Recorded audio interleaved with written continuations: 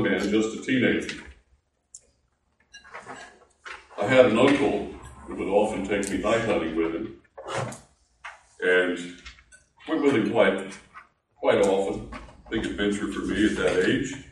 So kind of watched him and learned from him a lot of things. And one thing he would always do is before he walked from the truck into the woods, he'd always take out his compass and take a reading. And I thought to myself, why does he do that? He knows these woods like the back of his hand anyway. And he'd never take it out of his pocket again. And you have moon and light, and you adjust to the light, and you kind of know the outline of the landscape. He didn't have any problem. So why does he bother to do that? Well, one particular night I found out. We had just got in the woods good and clouded up. The moon was blocked out. A fog rolled in, and you couldn't see anything. And I found out on that night why he always took a reading with that compass before he went. So what I want to talk to you about in these next few weeks is illustrated by that this way. The parables we find in Matthew 13 is a compass for us. They help us in our hearts and minds and emotions navigating the day in which we live. It points us to an end. It gives us some assurance by telling us what it's going to be like in the present. Jesus here reveals prophetically what is going on in the day we live right now. Not the future end times in completion, although it stretches to that before he's finished. But where we start, the parable of the sower, the parable of the wheat and tares, parable of the mustard seed, and so on, that's all about this day we're living in. And so, mentally, and spiritually, and emotionally, this is not just nice stories he told to help us understand information, but it literally provides us with a compass to know where we're going and know where we're at along the way. And not to be disturbed, distressed about what is going on, because he told us in advance, told us ahead of time what was going to be right here in these parables. Now, the parables of Matthew 13 are misinterpreted very, very often. And we'll talk more about the principles we need to apply to interpret them next week when we get started on the first parable. Today we're just going to introduce the study to you. And I've read this, I've studied it many times. I'm always excited to get back to it and go through it again. Because it's that compass that reminds us of so much that we need. So don't feel like, well, we know this already, because some things we need to know already again, we need to revisit it. But then again, I think probably there's going to be some things that we didn't contemplate. Things to learn here as well. But there's so many people that just think they're irrelevant. These parables are irrelevant. They're just little stories he told. Just, and they may have a little bit of spiritual application, but they're not that relevant. Some people don't think they're really relevant at all to our age, which is a terrible misnomer. And then some just misinterpret in the sense that they don't understand the security we have in Christ. And they think these are some kind of warnings that God was giving to us, the way we should act or things we should do in case, or in case we, come in danger of losing what we have. And that's not what we understand the truth to be. We are secure in Christ. But we have to begin by understanding the background of these parables before we can really understand what's going on. So that's where I want to begin, with the background. Now,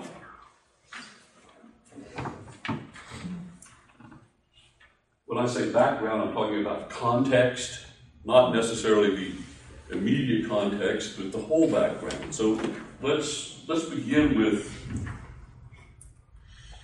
the beginning of Matthew.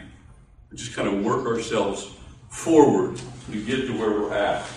This is a nice little outline I found. It's not mine, but it goes beyond Matthew 12. But this is all we need to look at, because this just helps us understand the general context of Matthew. Matthew was written to the Jewish people.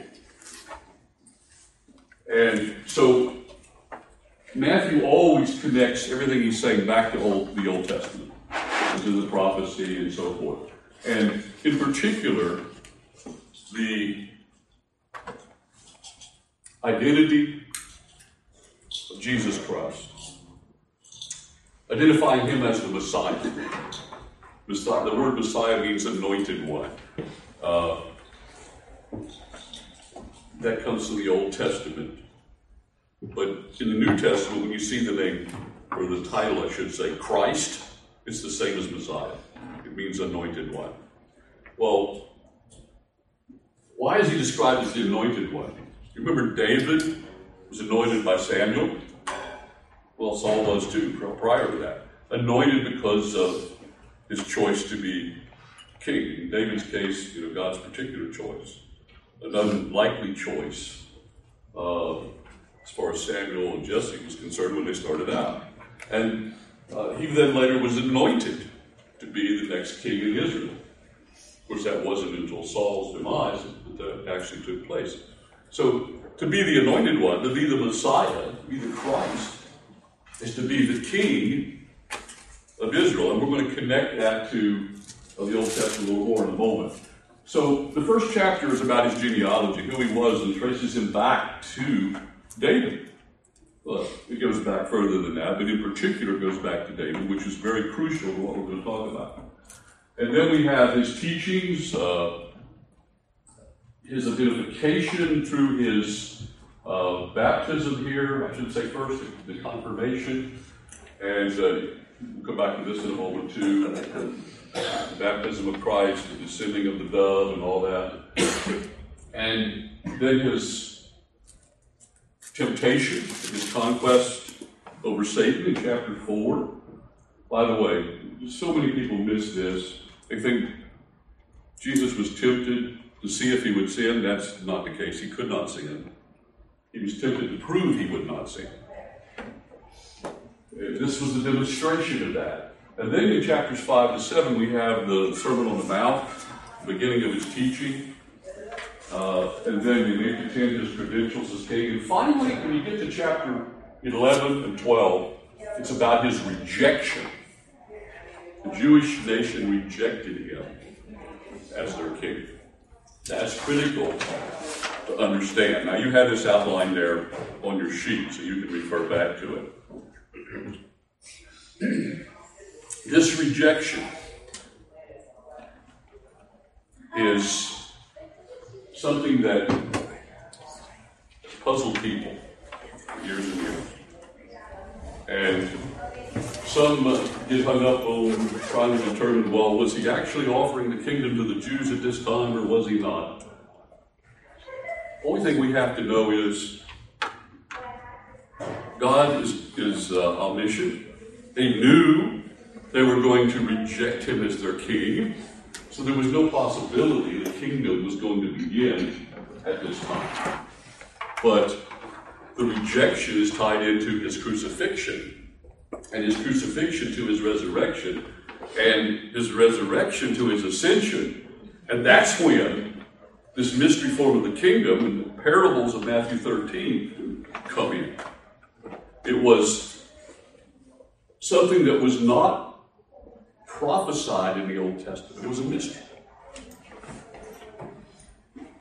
So let's talk about the kingdom. First of all, 2 Samuel 7.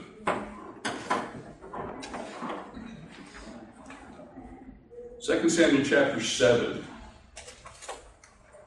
David is desirous of building a temple.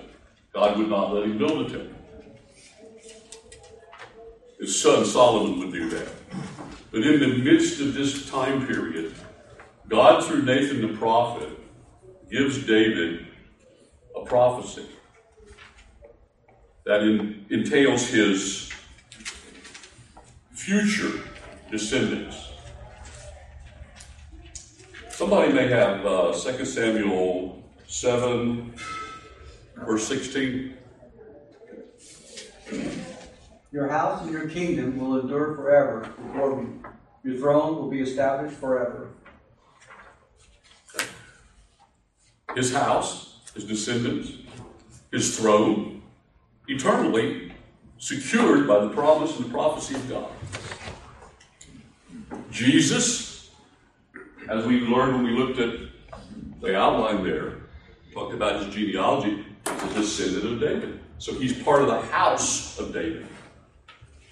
And he can reign eternally, obviously, and he will reign from David's throne, David's house, and then the everlasting authority or kingdom that will give. That, of course, will be fulfilled in the person of the Lord Jesus Christ. Now, understanding that, there's the whole prophecy right there. We just read one verse. It states that the covenant made with David included an everlasting kingdom for Israel. Matthew presents Jesus as the king of that kingdom. However, the Jewish nation rejected Jesus as the Messiah. That rejection is what we call the unpardonable sin. This is at the bottom of your first page. Matthew chapter 12. Why don't you turn there with me in your Bibles? This is something a lot of people have questions about. It's probably the number one question I've been asked over my entire ministry. Just people wanting to know, what's this about? So let's look at Matthew chapter 12. And back to verse 22. Then a demon-possessed man who was blind and mute was brought to Jesus, and he healed him so that the man spoke and saw. Demon-possessed, blind, unable to talk. Verse 23 says, after Jesus healed him, all the crowds were amazed and were saying, this man cannot be the son of David, can he? In other words, they're beginning to contemplate, is this the Messiah? And rightfully so. But look at the contrast in verse 24. But the Pharisees heard this. When the Pharisees heard this, they said, this man cast out demons only by Beelzebub, the ruler of the demons. This was an incredible miracle.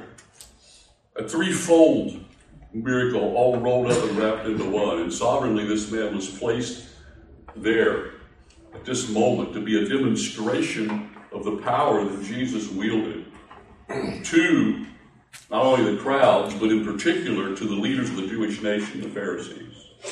Now drop down to verse 28.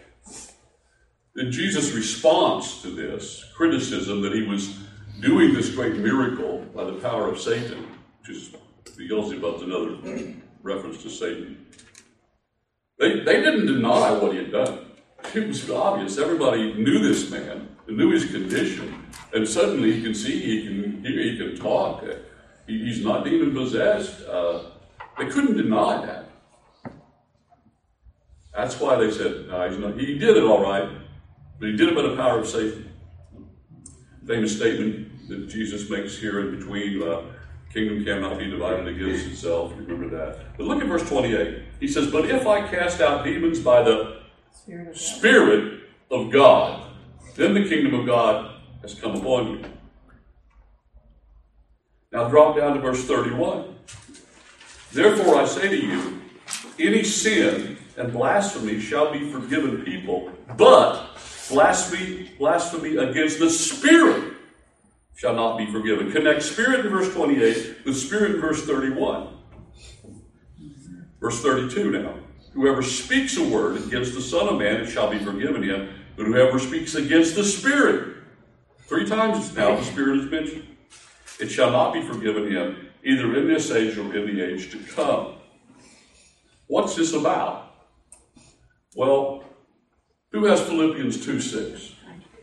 Okay. And although he existed in the form of God, did not regard equality with God a thing to be grasped. Okay. I gave you Philippians 2:6, and I should have said Philippians 2:6 and 7. So could you go ahead and read verse 7? But emptied himself, taking the form of a bondservant, and being made in the likeness of men. Okay. Verse 6. He existed in the form of God, which in the original it means he wasn't a representation of God, but it means he was literally God, face to face, equivalent to God. That's what it's saying. Equality with God, as it says here. Equality with God wasn't something that he had to grasp for or hope for. No, he had it. Verse 7, but emptied himself, taking upon him the form of a bondservant.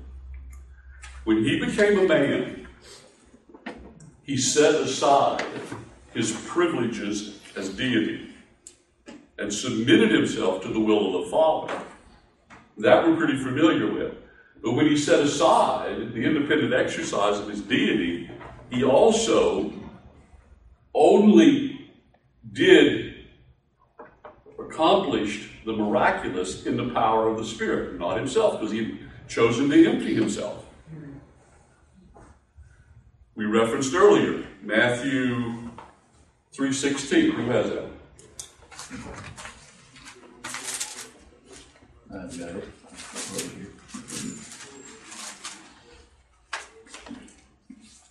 As soon as Jesus was baptized, he went up out of the water. At that moment, heaven was opened, and he saw the Spirit of God descending like a dove and lighting on him. So there was a sign, a representation, a symbol of the Holy Spirit in the form of a dove that came and... But Jesus is God, second person of the Godhead. The Spirit is God, the third person of the Godhead. The Father spoke from heaven, "This is my Son, whom I am well pleased." God the Father, God the Son who's baptized, "This is my Son," and the Spirit. The three are there, the Trinity. It wasn't that he didn't have the Spirit before, or he was God. He's part of the Trinity. This was just a visible sign that he was going to operate in the power of the Spirit. When he did this miracle in Matthew 12, he did it in the power of the Spirit. And what he is saying to these people is this: you've seen the power of God right here in front of you, and you deny it. You've seen the power of God, and you reject it. And when you see the power of God accomplished by the Spirit, and you blaspheme against it, and you reject it, and you say it's of the devil, there's no hope for you. That's unpardonable. Now, a lot of people say, well, isn't the unpardonable sin the fact that if God convicts you and you know you need to place your faith in Christ and you reject him, you'll be lost and lost forever? Yeah, that's true. And there's an application from this. But historically, this was the official rejection of Jesus Christ as God the Messiah by the Jewish people, represented in the representation of their leadership, Pharisees. Now, having said all that,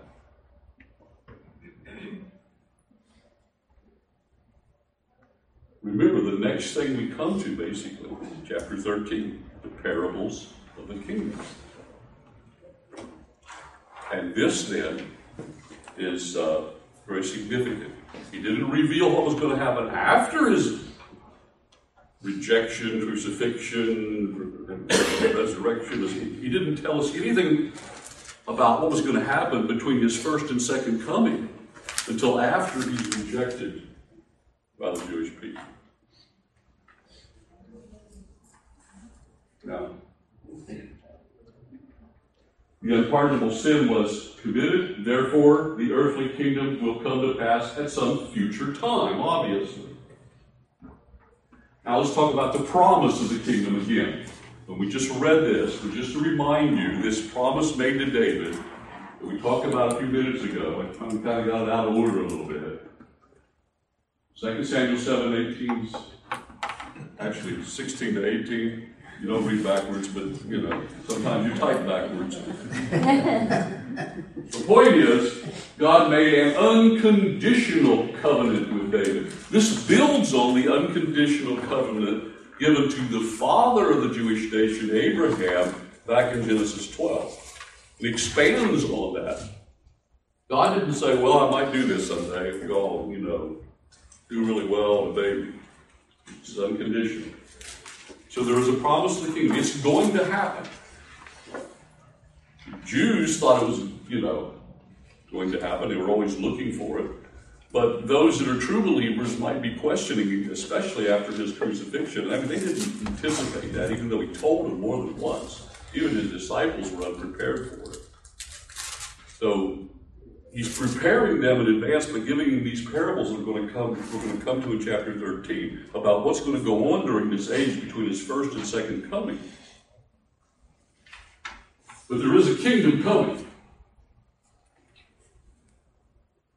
Again, the rejection of the king. Since God knew that Israel would reject their promised king, there was no possibility of a kingdom at that time. Keep in mind, God's plans are not fouled up, forcing him to put another plan in place, because he's a sovereign God. He's an omniscient, all-knowing God. This is part of his plan for the redemption of mankind in the future. That said, there can be no kingdom in the future until Israel accepts the king. They didn't when he came the first time. The nation will. At least many of them, not all of them, but there'll be a vast number of Jewish people saved during the tribulation period to be part of the kingdom.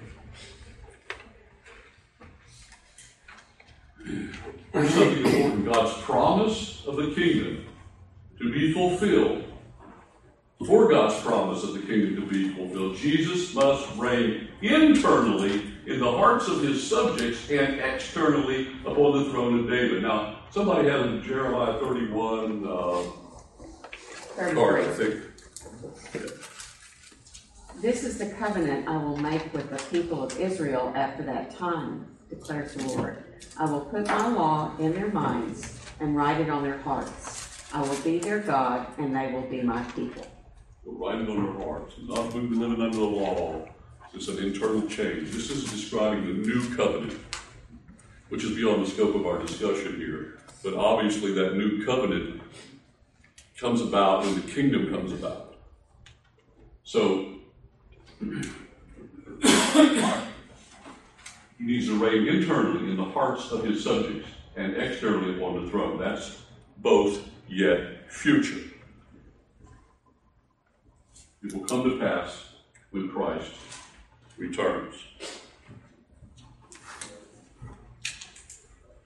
So let's talk about that interim period between the first and second coming. What about the period between his rejection and his return? That some refer to as the parenthesis or the great parenthesis. Jesus referred to this interim period as a mystery in Matthew 13:11. Verse 11, Jesus answered them, "To you it has been granted to know the mysteries of the kingdom of heaven, but to them it has not been granted." So he is saying, I'm granting them to you, the disciples, the believers that were there listening and hearing, and for us also, by way of the recorded scripture, to understand the mystery. Now, what does he mean by mystery? In the Bible, a mystery is always something previously unknown, but now revealed.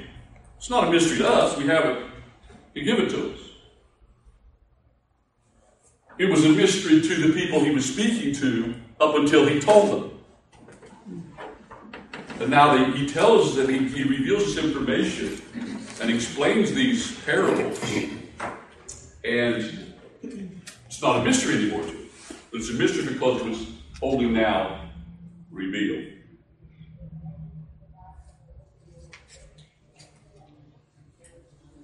Here was the case in the Old Testament. You've got the Old Testament prophet here. It's probably pretty small for you to read this. But this represents the Old Testament prophet who's seeing across these mountaintops of time down to the kingdom. And there are hundreds and hundreds of prophecies in the Old Testament, references in the Old Testament to that coming kingdom. But there's nothing said in the Old Testament about this valley in here we call the church age. And this is what Jesus is giving us in Matthew 13, information about this. It was still future when he gave it, because he's right about here, before the cross in Calvary. And they don't see this. They haven't seen it. It's been a mystery. It's not been revealed.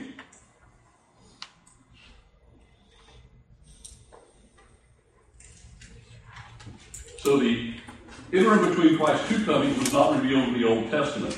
Matthew 13 is the first revelation of this interim period between the first and second coming, and it tells us what it will be like. The first revelation, the first prophecy.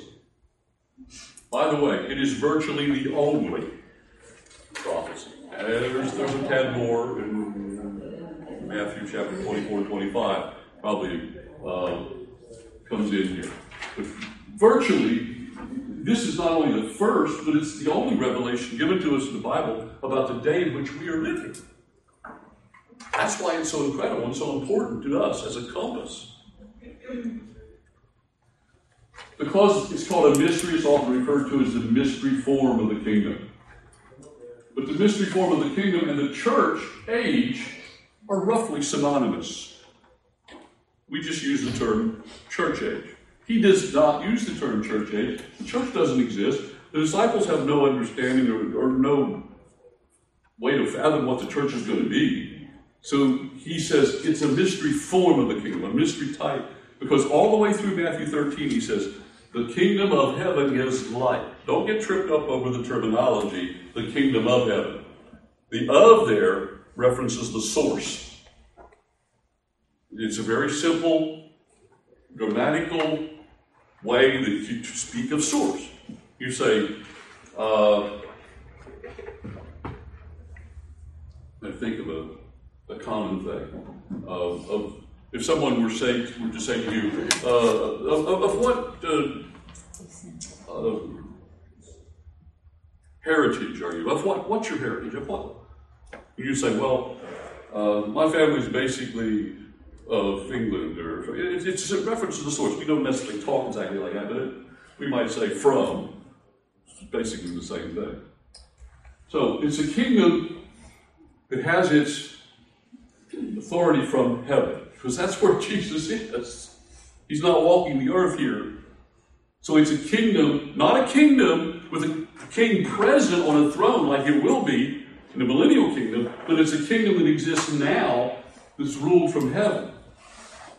That's all of that. He doesn't call it the church because they wouldn't understand what that meant. But they can relate it to the future kingdom with a king who is present on the throne.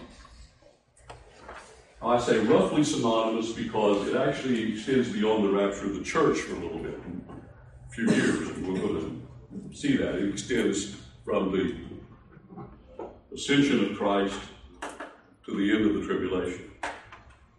So roughly equivalent means most of that time is going to be the church age. The last few years is going to be the tribulation. is roughly equivalent. Here's a prophetic chart.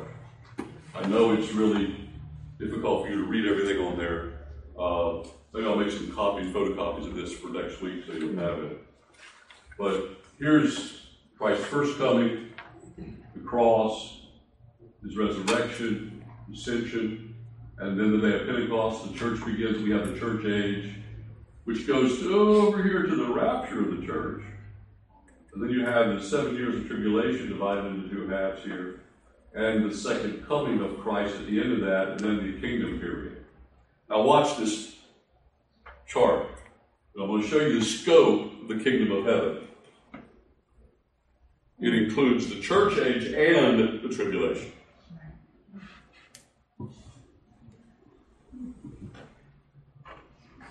Okay.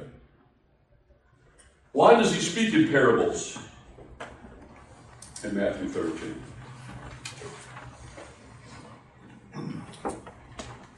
Look at verse 10, 13:10. And the disciples came and said to him, "Why do you speak to them in parables?"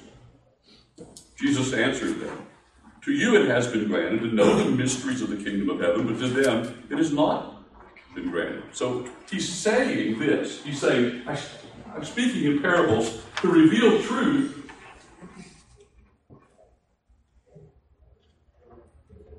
Any little errors on this thing, it tells me quick. We're so going the wrong way here. Here we go. He spoke to his disciples and the believers to reveal truth about kingdom age, mystery form. But he speaks in parables instead of plainly to conceal that same truth from unbelievers. If you read these references here, they're on your sheet, and that'll become very apparent. You say, why would God want to conceal what's going to happen? They've already rejected him. The nation has observed the power of God firsthand, can't deny it, and still rejects him. He doesn't need to reveal anything to them. It doesn't mean that God keeps truth from people in this age. That's just a historical reality here when he answers that question. Now, here are the parables that we're going to address. We'll start next week with the parable of the sower.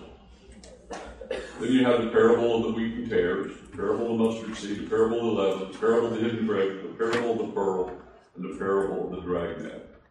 It's not till you get to the parable of the dragnet that you get to the end of the mystery form of the kingdom when Christ comes back, the end of the tribulation. Everything else, all these other six, are pretty general information about the whole period, which we need to understand.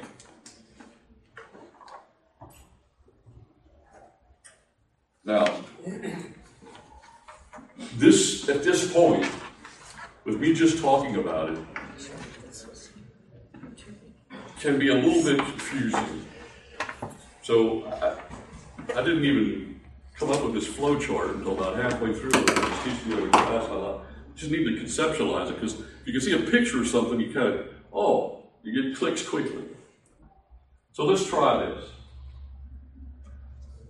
The kingdom of heaven. God gave Adam dominion over all creation in the garden before he fell. But Adam surrendered that dominion to Satan when he sinned. Because Satan said, you need to do this. I mean, God gave him one restriction: don't eat of the tree, of this tree, the fruit of this tree. He knew what God's will was, and other than that restriction, Adam is given dominion over everything, and Satan says, we need to eat this fruit, which they did. So he literally rejected God's instruction and submitted himself to Satan's will. That was the fall. And we all suffer the consequences of that to this day. The kingdom of heaven, though, that Jesus is describing in Matthew 13, is the first step to recovering what Adam lost. Look, we've already been recovered by our faith in Jesus Christ, our position in eternity. But the kingdom has not been recovered. The dominion over this earth has not been recovered. That's what will be recovered in the millennial kingdom. So let's look at this chart. God is the ultimate authority. God delegated most of that authority, as far as the earth is concerned, to Adam. Now, God's still the ultimate authority over all this. God hasn't abdicated. He's still sovereign God. But what he delegated to Adam, Adam surrendered to Satan. In other words, Satan usurped that authority. Why did Satan want to do that? The very beginning. What did he want to be? He wanted to be like God. He wanted people to worship him. That's why he's called the God of this world, 2 Corinthians 4:4. Don't jot that down. I didn't get it on the screen. I believe it's 2 Corinthians 4:4. He's referred to as the God, little g, God of this world. Why do you think Satan could come to Jesus in Matthew 4 as part of that temptation to prove that Jesus would not sin? And Satan said, if you'll bow down and worship me, I'll do what? I will give you what I possess, this authority over the kingdom of the world. So we have the kingdoms of the world here. Now, Jesus comes along. He pays the price for being sin. He redeems us individually, but there's a kingdom to be reestablished. The kingdom of heaven. Matthew 13, the parables, is the first step to recovering the whole thing. It's a foothold in the kingdoms of the world controlled by Satan.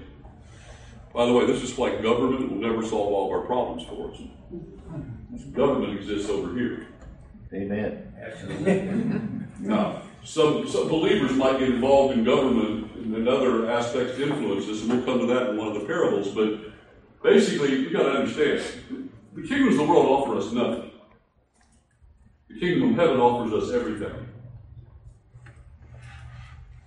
The kingdom of heaven, through the church, and later after the church is raptured, through the believers during the tribulation that come to know Christ, that is a foothold, a beachhead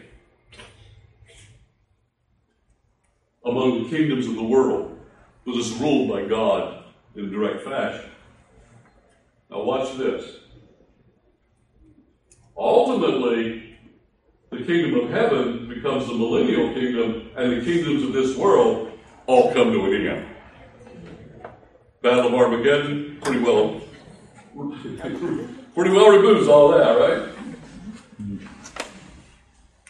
So this is what's happening prophetically.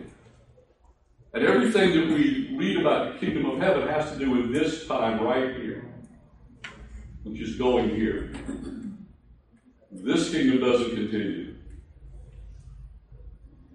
It goes from this to this.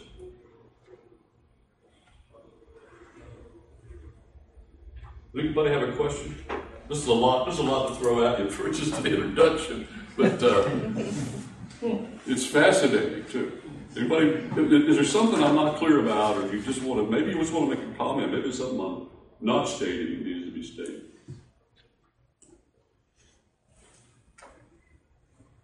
Okay. So what's our role in government? That's probably a three-part lesson or whatever. But I think Christians, especially because we live in the United States and we can vote, we think we could actually come in here and control this government and make it righteous. But it's not ever going to happen. No, we're never going to bring in the kingdom by expanding and taking this over.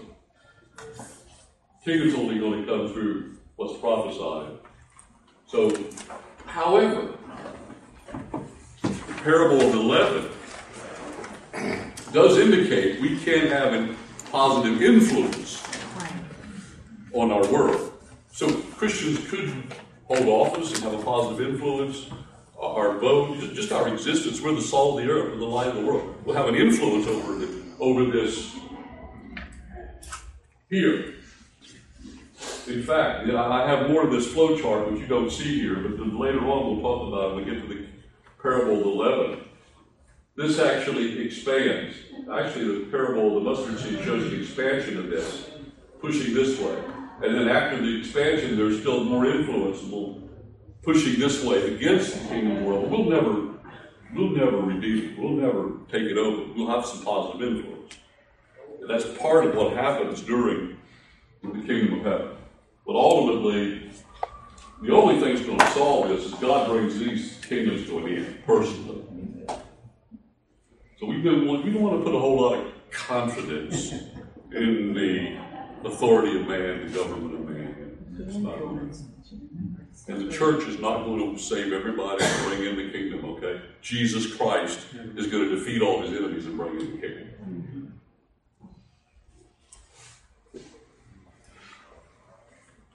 I don't know if we got the last.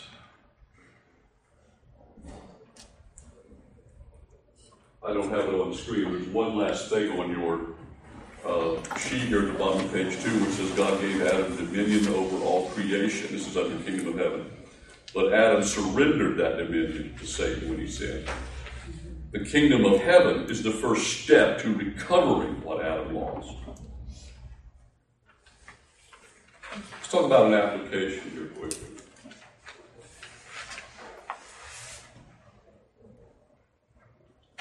John chapter 16.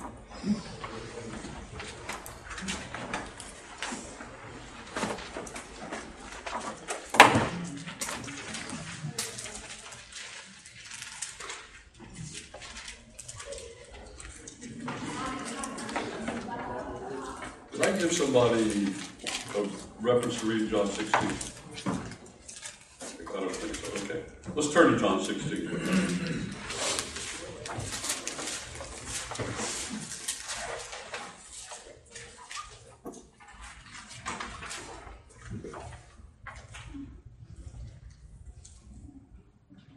Verse 7. But I tell you the truth. This is Jesus talking to his disciples in the upper room just prior to his arrest later that night, his crucifixion the next day. But I tell you the truth, it is to your advantage that I go away, for if I do not go away, the Helper will not come to you. But if I go, I will send him to you. And he, when he comes, will convict the world concerning sin, righteousness, and judgment. Concerning sin, because they do not believe in me. Concerning righteousness, because I go to the Father, and you no longer see me. And concerning judgment, because the rule of this world has been judged. That happened at the cross. But go back to verse 7. I tell you the truth. He's speaking to the disciples. I tell you the truth. It is to your advantage that I go away. For if I do not go away, the Helper will not come to you. Then he turns to his conviction of the world. And then in verse 12, he kind of comes back to that. And he says, I have many more things to say to you, but you cannot bear them now. But when he, the Spirit of truth, comes, he will guide you into all truth, for he will not speak of his own initiative, but whatever he hears, he will speak, and he will disclose to you what is to come. He will glorify me, for he will take of mine and will disclose it to you. All things that the Father has are mine. Therefore I said that he takes of mine and will disclose it to you. This is the illuminating ministry of the Spirit in the hearts of believers to help us understand God's truth. So as we understand Matthew 13, the age in which we're living, and apply these truths to our lives, the Spirit helping us understand that, that's the importance, that's the icing on the cake for us, okay? That's what keeps us going. That's what becomes our compass. The same Spirit that Jesus relied on to do his miracles lives in us. Not so we can do miracles, but so we can understand his word, his truth. And we have perspective on this world we live in. And we certainly need it today more than ever. But we just look around and say, sometimes it just stresses us. It breaks our heart to see what's happening in our country and around the world. It's just, the changes in society in America since I was a kid growing up in the 60s, it's just, you don't stop to think about it. When you do, you just realize, wow. It happens slowly. We just kind of think about it. You all can do that. We desperately need perspective. We need to help the Spirit. We need His guidance. We need Him to disclose to us. And He has in His Word, and He helps us understand it. He didn't leave us alone. He didn't leave us without help. And all His promises